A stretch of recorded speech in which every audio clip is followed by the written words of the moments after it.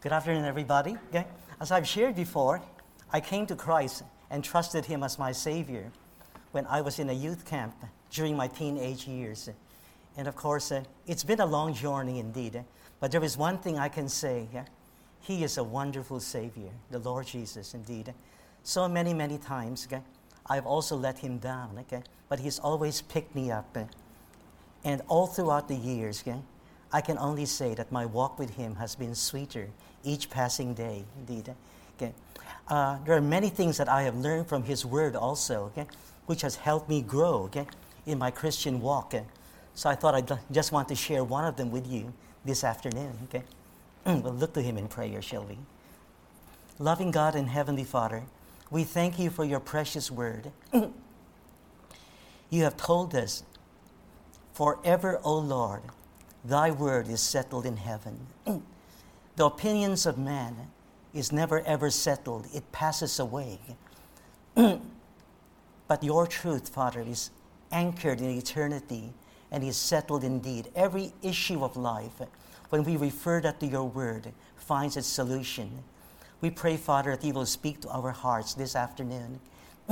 Give us strength, Father, for life's journey. And above all, we thank You for the peace that passes all understanding when we rest upon Your care and rest upon the promises of Your unchanging word. We ask even right now that You will speak to every individual heart, permeate the whole hall with Your holy presence. We ask and pray in Jesus' name. Amen. Dear friends, in the year 700 BC, roughly about 700 years before the birth of Christ, Assyria was the dominant power in the Middle East. That's right. Its armies, by the way, were feared. Its king, Sennacherib's name struck terror in the hearts of all those, all other kingdoms surrounding that of Assyria. Its armies, by the way, under Sennacherib, like hordes of locusts, had been ravaging, pillaging, conquering, enslaving many of the surrounding nations around her. As a matter of fact, the kingdom of Israel, of which Samaria at that time was its capital, had also been conquered. The Assyrian army was known for its cruelty. They would pile the skulls, by the way, of people whom they had beheaded on the gates of the cities they had conquered, as a warning, by the way, not to resist its power. Sometimes they would put hooks on the noses of the people whom they had conquered, or even hooks on their lips, and of course drag them along like cattle. Yeah, that's right. As they marched in victory and all. Soon, of course, the Assyrian kingdom was marching from the north down to the south to do battle with the Egyptian army. That's right. Its rival in the south. And of course, as the hordes of the Assyrians were coming down toward the south, a curious little kingdom lay along the way. It's a kingdom called Judah. Judah used to be apart, by the way. Used to be together in unity with Israel, the northern nation. But of course, because of its own disobedience, the nation had been split into two. And Judah lay along, the pathway of the Assyrian army, marching toward Egypt. His military scouts or military intelligence must have told Sennacherib that there was a king by the name of Hezekiah there and then. Judah had deteriorated because of its disobedience to God into, of course, weakened and corrupt kings. But Hezekiah was different, by the way. For some reasons, he had pulled the nation together. He had even reinstituted the worship, the memorial of the Passover, which the nation had long forgotten. That, of course, was a memorial God had instituted to commemorate the fact that Israel had as a nation, many years before had been rescued from Egypt by the powerful hand of the Almighty God, But the nation had forgotten that. Hezekiah had not forgotten. He reinstituted the Passover. He brought the nation back together in the worship of the true God, and God had greatly blessed him, okay? Blessed that nation. So that was what the spies had told Sennacherib. Don't take Hezekiah lightly. Although, of course, his kingdom might be small. Okay? But soon, the Assyrian army was just not far away. They could actually see the horses, the army, the trumping, of course, of the shields and swords coming toward them. The people of Judah must have feared, covered in fear. What are we going to do? Okay? The Assyrian king sent, by the way, his messengers to the walls of Judah, shouting to them, surrender. Send a present to my master. Who can withstand the might of Sennacherib? He said. Have all the gods of the other nations been able to rescue them? No. All of them have fallen to his power, and you'll just be one of them. Surrender, give up. They shouted, by the way, one of them probably knew Hebrew, shouted in the Hebrew language. And of course, the menacing horde of the Assyrian army was there. The people must have feared. They knew the cruelty of the Assyrians. A message was actually sent, maybe a letter, to Hezekiah himself, demanding surrender there and then. What Hezekiah did, the Bible tells us in 2 Kings chapter 19 and Isaiah chapter 35 and 36 was that he saw, by the way, that menacing letter from the king of Assyria, and there and then he brought it into the temple of God. He knelt down and, of course, Lord, he said, it is true that the Assyrians have been able to conquer so many nations, but they were not really gods. They were gods of wood and of earth. You alone are the Almighty God, the creator of the universe and all. You see the predicament our nation is in. Lord, there is no other source of rescue. There is no other source of strength. Only you are the one who can rescue us. We put our faith and trust in you. There and then, the prophet Isaiah, who was also a messenger from God, comforted Hezekiah and said, God has heard your prayer. Do not worry. It is all in the hands of God. Many, many times, you and I also encounter enemies, your life and mine, threatening to disturb our own personal peace. Battles come along, There is turbulence all around us. But there and then, the Bible tells us, Hezekiah heard God's word of comfort, put his faith and trust in him, and rested in God's loving care. Thou wilt keep him in perfect peace, whose mind is stayed on thee. The next day, instead of the tumult of war, the sounds of chariots and of horses, the Bible tells us there was an eerie silence across the plains. It was all silent. What happened? Where is the enemy?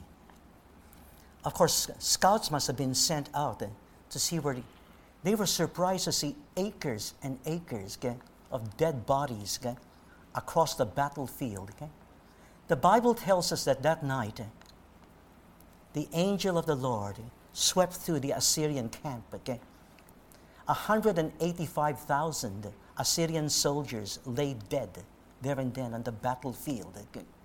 The king had retreated. Sennacherib, who had never known that, retreat. The Bible tells us that when he went back to his own homeland, humiliated and defeated, he was actually praying in the temple of his own pagan god. When his own sons came on him, assassinated him, killed their own father, and fled. But there and then, of course, the Assyrian threat was no more.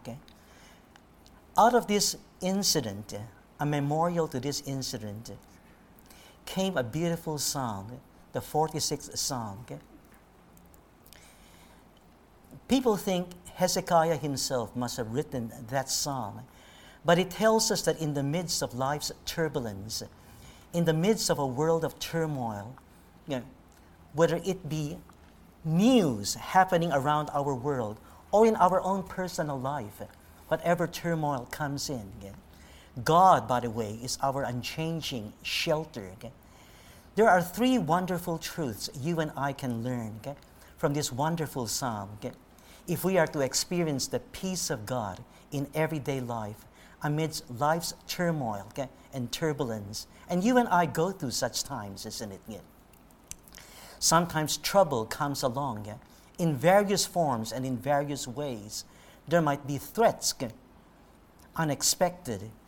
And of course, it just disturbs your peace and mind and causes some people sleepless nights. But God tells us, remember several wonderful truths about Him.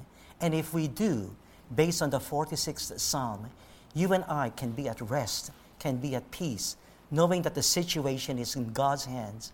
God, by the way, has promised His help. He has promised His presence. We can rest upon His promises. The 46th Psalm. Shall we read it together, everybody? I believe there are several wonderful truths you and I can learn in the midst of life's turmoil. The 46th Psalm, God is our refuge and strength, a very present help in trouble. Verse 2 together. Therefore will we not fear, though the earth be removed, and though the mountains be carried into the midst of the sea, though the waters thereof roar and be troubled, though the mountains shake with the swelling thereof. Everyone. First of all, we learn that God is our refuge. We need not fear. Verse 4 to verse 7 tells us that God is our river. We need not faint. And of course, the last three verses tells us that God is our unchanging resource. We need not fret. God is our refuge. We need not fear. Verse 4 to verse 7. God is our river. We need not faint. There is a river, the streams whereof shall make glad the city of God, the holy place of the tabernacle of the Most High. Together. God is in the midst of her. She shall not be moved. God shall help her, and them rightly so. There is a river. The heathen raged, the kingdoms were moved. He uttered his voice, the earth melted. Verse 7, the Lord of hosts is with us. The God of Jacob is our refuge. God is our river. Don't also forget, everybody, God is our unchanging resource. We need not fret or worry. Verse 8, come, behold the works of the Lord, what desolations He hath made in the earth. In other words, what wonders He has made throughout the earth. Verse 9, He makes war to cease unto the ends of the earth. He breaketh the bow. He cutteth the spear asunder. He burneth the chariot in the fire. Verse 10, claim this promise, everybody. Be still and know that I am God. I will be exalted among the heathen. I will be exalted in the earth. The Lord of hosts is with us. The God of Jacob is our refuge. Selah, everyone. God is our refuge. We need not fear. First of all, everyone, He is an awesome refuge. We are told in the book of Psalms, He that dwelleth in the secret place of the Most High shall abide under the shadow of the Almighty. I will say of the Lord, He is my what? Refuge and strength. A very present, again, He is my refuge and strength. The word refuge literally means a sheltered, a hiding place. In other words, everyone, we cannot depend upon people alone, because people, even our closest friends and those who are closest to us, sometimes can let us down. But there is a Lord God, by the way, who in the midst of life's turmoil and turbulence is an awesome God. There is nothing too big for His power, neither anything too small for His love. Tyrants and kings may think that they have the fate and the destiny of nations in their hands, But in reality, it is God, by the way, who overrules all that is happening around our world. Okay? Behold, the book of Isaiah tells us, He is an awesome God. The nations are but a drop in the bucket and counted unto Him as nothing. That's right. Daniel, by the way, told King Nebuchadnezzar, okay, the Babylonian king, later on after Assyria fell. So you will see no power on earth, by the way, can last forever. It is God, by the way, who raises up one and puts down another. Okay? Even the king of Babylon, Babylon was the empire which succeeded Assyria as a world power during its time. Okay? And of course, Nebuchadnezzar, who was king in Babylon at that time, was a very, very proud monarch. Okay? But of course, even he, okay, had to realize that he was but a man. Okay? Just as the king of Assyria is nothing more than an ordinary man, okay, whom God had put in power for His own purpose. Okay? History is but his story in the long run. Okay? Daniel, by the way, bravely said to the king of Babylon, okay, you are not awesome, by the way. It is God alone who controls the nations and history itself, that the nations may know, Daniel chapter 4, verse 17, that the nations may know that the Most High God ruleth from among the kingdoms of men, and giveth it to whomsoever He will, even to the basest, even to the worst, of tyrants, the basest of men. It is actually God who is in control over it all. God is our refuge and strength.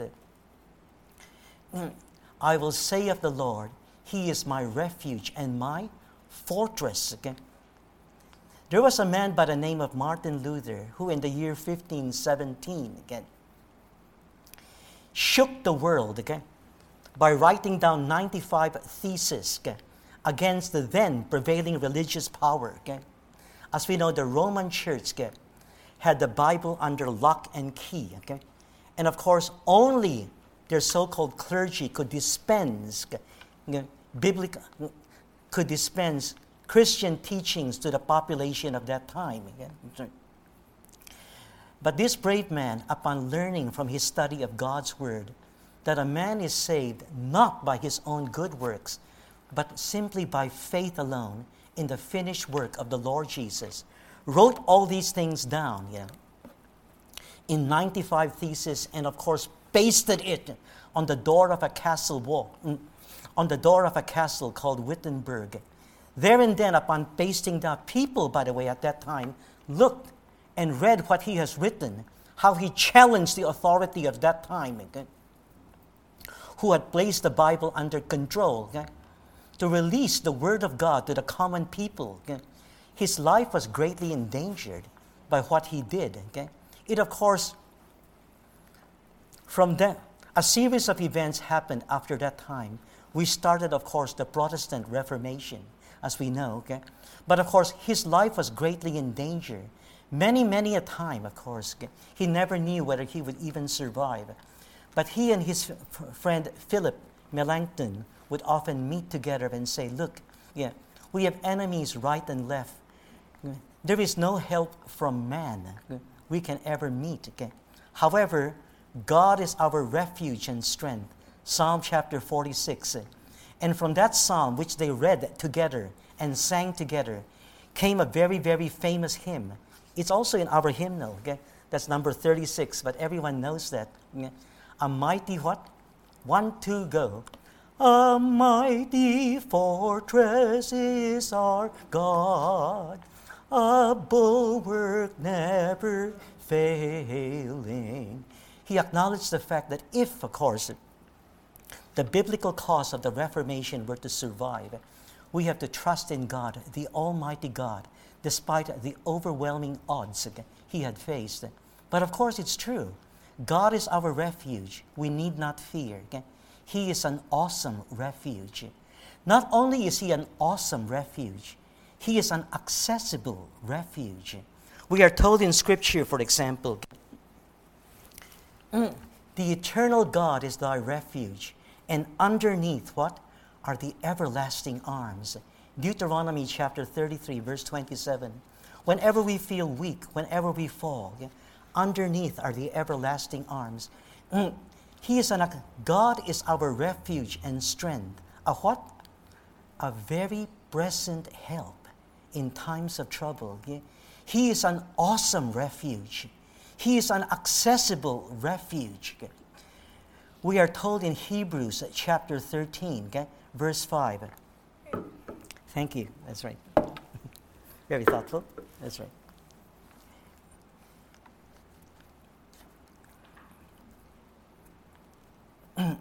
Hebrews chapter 13, verse 5 warns us about covetousness, because he himself hath promised. Remember this word. He himself has promised, I will never leave you nor forsake you. Remember that. The word never in Hebrews chapter 13, verse 5 is a double negative. I will never leave. That is significant. Whenever Jesus wanted to emphasize a point, he would often repeat himself twice. For example, he would say, verily, verily, I say unto you. Remember that? Many a time. In other words, get this. It's important. Verily, verily. It's a double. Here is the same thing too.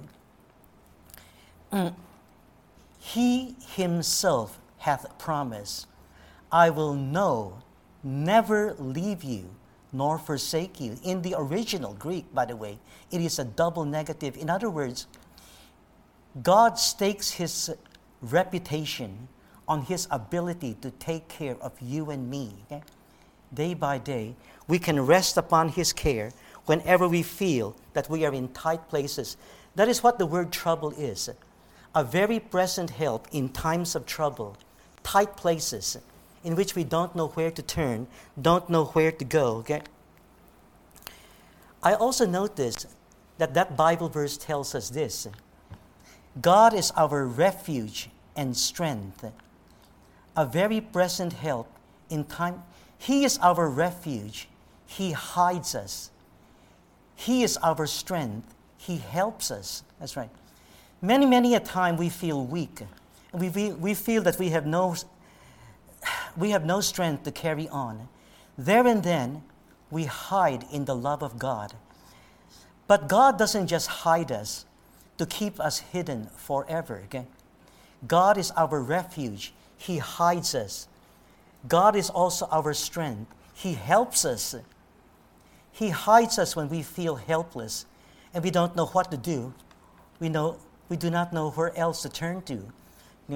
But after hiding us, he also helps us, strengthens us to face life's challenges, gives us strength for life's journey. Elijah was such also in the Old Testament.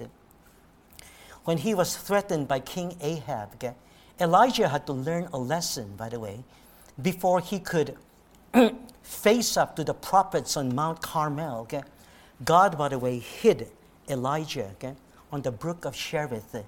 For 3 years, God hid him. And he found out that God can be relied upon. He never ever got thirsty. He never ever went hungry. God, by the way, fed him through the ravens and through the brook. God hid him. But after 3 years, at first God had told Elijah, hide yourself. But after 3 years, God told him, Elijah, show yourself. God also does the same thing for you and me, I have learned. Many times when I am hurting, when there are tears in my eyes, and I feel I cannot carry on, there and then God tells us, hide. He is your refuge. He will comfort, strengthen you. But, Stephen, you don't hide. God doesn't hide you so that you will stay hidden forever. That's right. He is your refuge. He is also your strength. After you have hidden in the love of God, He gives you the necessary strength with which to carry on and face the challenges of everyday life. Indeed, it is also true in Elijah's case. It is true in your case and mine also. By the way, Elijah, hide yourself. Elijah, show yourself. It is also true with every servant of God, I have learned. Unless we learn to hide ourselves in the love of God during those times of quietness, prayer, and devotion before Him, we can never really show ourselves to God's people, okay? Because our service for Him will always be weak. Okay? It is true that every Christian, before we engage in any outer service for Him, must learn to hide ourselves in the love of God, rest in His loving care, quiet times of devotion and intimacy before Him. There and then, after we have hidden ourselves in the love of God, can we step out and show ourselves in Christian service. God, by the way, is our refuge. He is awesome. He is accessible. He is also ageless, everybody. Look at verse 2. Look at verse 2. Therefore shall we not fear though the earth be removed, and though the mountains be carried into the midst of the sea, though the waters thereof roar and be troubled. The earth, by the way, is one of the most ageless things. It doesn't change. It has always been there. Okay? But some way, somehow, okay, the psalmist is telling us that although the earth be shaken by turbulence, and of course islands break away from, pieces break away from continents and all, the earth may change, but God, by the way, is ageless. I am the Lord, I change not. Malachi chapter 3, verse 7. We can rely upon Him. And of course, in the New Testament, we are also reminded, Jesus saying to you and me, Jesus Christ is the same what? Yesterday, today, and forever. The ageless, accessible, ageless, God, our refuge. All that He was true before. He is just as present today, and He never ever changes. His word never changes also, isn't it? Psalm chapter 119, verse 89 tells us, the 119th verse, forever, O Lord, Thy word is settled in heaven. Do you see that, everyone? Forever, O Lord. My word is never settled, everyone. I have changed my opinions from time to time. I must humbly admit it. Sometimes, of course, medical literature also is changing. What was true many years ago in the treatment of diabetes isn't necessarily true today. Also, as new things are actually discovered, the opinions of man change. That's right. There are even bestsellers throughout the world, which they used to be bestsellers in the past. But right now you can buy them from any second-hand bookstore for $1. Okay? The writings of men will change. But the Bible, God's Word, has always been and always will be the bestseller of all time. It never ever changes. What God tells us was true before is just as true today also. He tells us, for example, how to live a life that is blessed and purposeful. Okay? How to have a wonderful family home. Okay? How to settle relationships. And most of all, how to go to heaven. Okay? They were written in His ageless word. Okay? They were true before. They are also true today, isn't it? God is our refuge. We need not fear, everyone. Whatever turbulence happens in life, my dear friend, whatever is happening in your life and mine, remember God's promise. We might be encountering things that cause us to fear, okay? But in the midst of it all, He is our refuge. We need not fear. He is also our river. We need not faint. We read that in verses 4 to verse 6. Okay? River. Okay? There is a river, the streams whereof shall make glad the city of God, Jerusalem. You see, in ancient times, in ancient warfare, okay, whenever a powerful army marches, by the way, into a kingdom it seeks to conquer, the people, of course, seeing the tumult of the enemy coming, would run into the walls of the city. The gates would be barred and all that.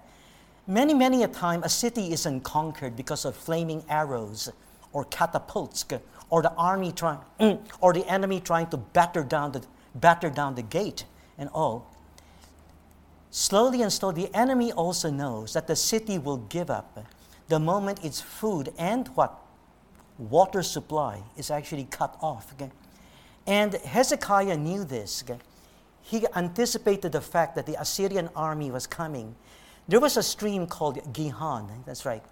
He had his engineers tunnel, okay, conduct a conduit from the stream of Gihon, tunneling through heavy rock, okay, 1,777 feet, they say, into the city of Jerusalem, ending up, of course, in a pool called Siloam. Okay? Some of us who have been to Jerusalem have seen that. Yeah? That is why we can actually say the Bible, by the way, is the Word of God, because archaeology supports it. Indeed, many of the places in the Bible, Jericho, for example, the kings who have been mentioned have actually been shown to be historical. And of course, the pool of Siloam is actually there. We can actually see that for ourselves. Hezekiah tunneled through, made that pool all the way, made a conduit, tunneled through heavy rock, made sure that the people inside the city would have sufficient water with which to drink. That's right. Then, of course, he covered up traces of that tunnel so that the Assyrian king will not be able to see that.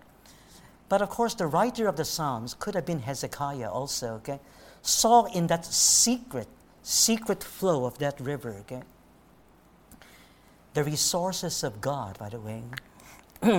We read, there is a river, the streams whereof shall make glad Jerusalem, the city of God, the holy place of the tabernacle of the Most High. He saw in it God's presence. People may not see it, but God's resources are there, despite unseen eyes. Every Christian in our everyday life also has an unseen resource which the world never ever sees. Sometimes people wonder how one who has faith and trust in God can have such peace in the midst of the challenges of everyday life, despite the pain, sometimes difficult situations which you and I can go through. What is the secret of that peace? Well, of course, there is a river which flows through your life and mind. God is in the midst of her. Whose words are this? Everybody. On the last day of the feast, he said, if any man come unto me, out of his belly shall flow what? Rivers of living water. That's right. The Holy Spirit, by the way, is compared to a river in the Christian life. People may not see him, but he is there. That's right. He is the secret source of a Christian's strength, day by day. The waters that the world offers can never truly satisfy. But the waters that God offers through the Spirit of God can quench the deepest thirst of your soul and mind. At the start of Jesus' ministry, he walked through a little town called Samaria. And in the midst of the noonday heat, there was a woman rejected by her own people, that's right, who came out just to draw water from a well. But of course, when Jesus asked her for water from that well, she was at first surprised, of course. Jews have no dealings with Samaritans, first of all. How is it you and Jesus, by the way, could have bypassed Samaria on the way toward Jericho? But he purposely passed by because a soul was in need. These are the words of our Savior. He who drinks of the water from this well will thirst once more. But if you only knew of the water that I am about to give you, you will never ever thirst again. That's right. You see, the Samaritan woman was simply thinking about material things, water that you and I can drink visibly. Jesus was saying to her that there is another source of water you should know about. And that source of water, by the way, the salvation that God offers, the Spirit who will dwell in the hearts and lives of all those who believe, will give you joy overflowing. Your soul will never ever thirst. There are many people, by the way, who have drank from the waters of the world. Okay? And sooner or later, you find out that the waters of the world can never truly satisfy, isn't it? Yeah. Ho, everyone that thirsteth, Isaiah chapter 55. Come ye to the waters, and he that hath no money, come ye buy and drink. God, by the way, invites everybody, even today. Okay? If you have never ever drank of the waters, of the wells of salvation, okay, to come to Him, because the waters, the material things of this world, can never ever truly satisfy. Okay? You and I may be engaged and may gain success, okay, and prestige here in this world. But sooner or later we find out that the whole thing is an empty mirage. Okay? Just when we need strength in everyday life, our world has collapsed. But God actually tells us, the material things of the world can never ever satisfy. He that drinks of the water from this well, because the well, by the way, from which the Samaritan woman was taking water from, depended so much on the weather. Okay? When, of course, there was rain and all, the well could be filled.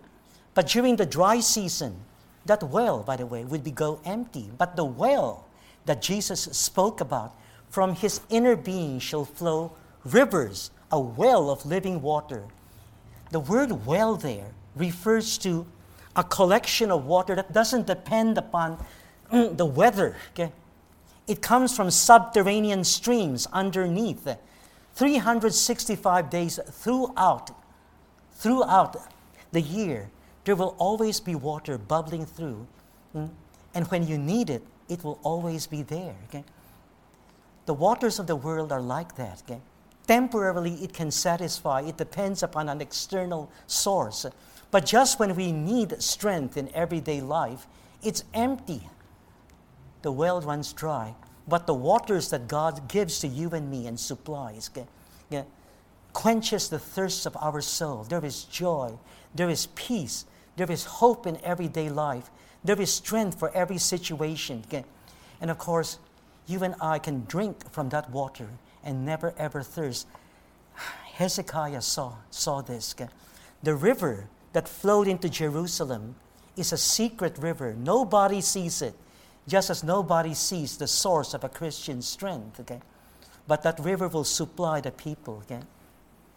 Throughout the year, they will never ever thirst. So, the Holy Spirit supplies your need and mine. Okay? And with Him present in your life and mine, okay, we will never ever thirst. God, by the way, is our refuge. We need not fear. God is our river. We need not thirst. God also is our resource, our everlasting resource. We need not ever worry. We need not ever fret. We read that, by the way, in verse 9.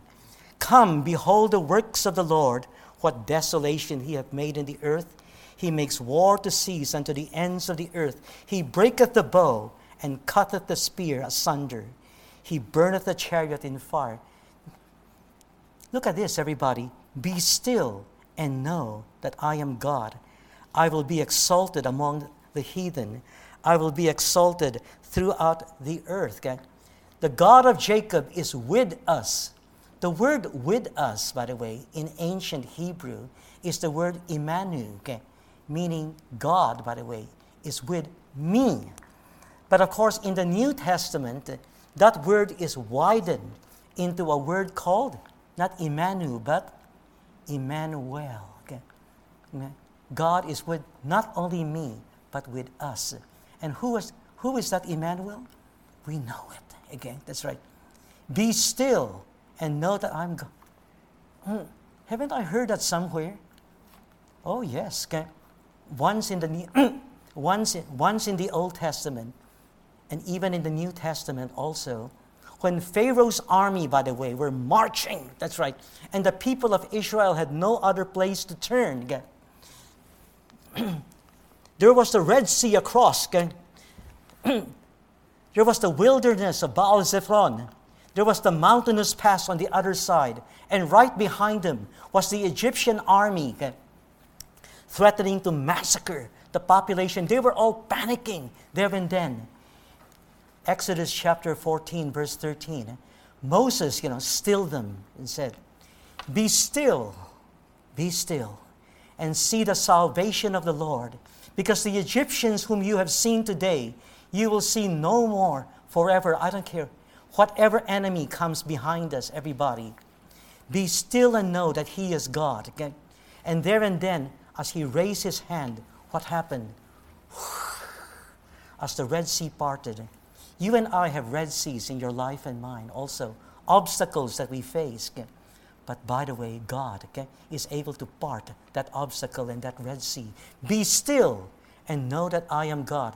Do you remember those words in the New Testament? Oh yes, Mark chapter 4 tells us when the disciples were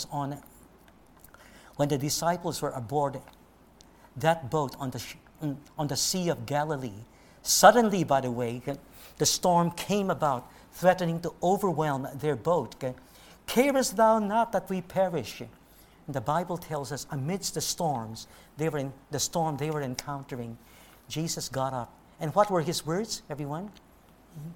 Be still. And Jesus said, hush, be still.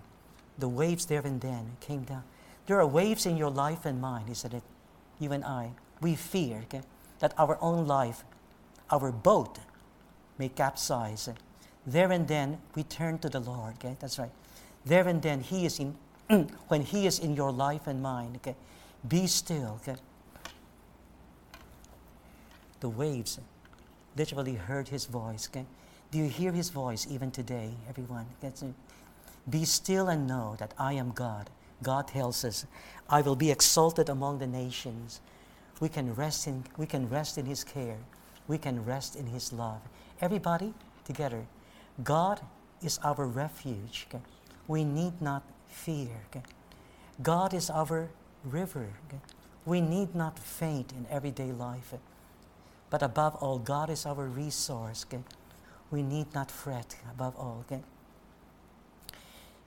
There are those among us, and even people who visit our congregation from time to time, who might say, gee, I have my fears in life. Many a time I feel that life is empty, it's dry. I feel like I'm fainting. That's it. I fret very, very often. I'm often anxious in everyday life, and I cannot sleep. Why, everyone? Well, the Bible tells us there is no peace at all in life. And I want to experience that peace, that I need not fear, that I need not faint, that I need not fret. But the Bible tells us there is no peace to the wicked, isn't it? Isaiah chapter 57, verse 20 and verse 21. People often misquote that in everyday life. There is no fear. There is no peace to the wicked.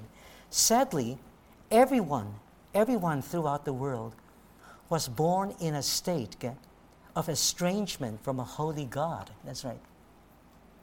Some way, somehow, in the sight of God, a God who is all-powerful and all-holy, you and I are quote-unquote wicked, because we have broken His law. There is a vast gap that separates a holy God from a sinful man. Man was first created to have fellowship with his Creator. But because of our own stubborn self-will, we chose to go our own independent way. The first man did that, and you and I inherited that rebellious nature from him. That's right. We are estranged from a holy God and wicked in His sight. We can never ever experience true peace in everyday life because there is no peace to the wicked. But when a believing sinner puts his faith and trust in the Lord Jesus, there and then the Bible tells us the gap that separates a holy God from sinful man has been bridged. There is peace with God, and because of that, we can experience the peace of God in everyday life. That's right. So for those who are struggling with the issues of life and there is no peace, the first step, no doubt, is being at peace with a holy God. When a believing sinner looks to the cross of Calvary, saying, Lord, I may not understand it all, but I know that when you died on that cross, you died to pay the penalty for my sins. I want to accept that gift.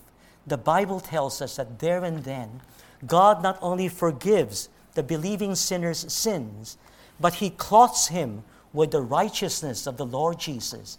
There and then, he is at peace with a holy God. And that can be anybody's gift who will turn to Christ and avail of that opportunity. There and then, as we walk and grow in faith, being at peace with God, we can also experience the peace of God in everyday life. Okay? Amen.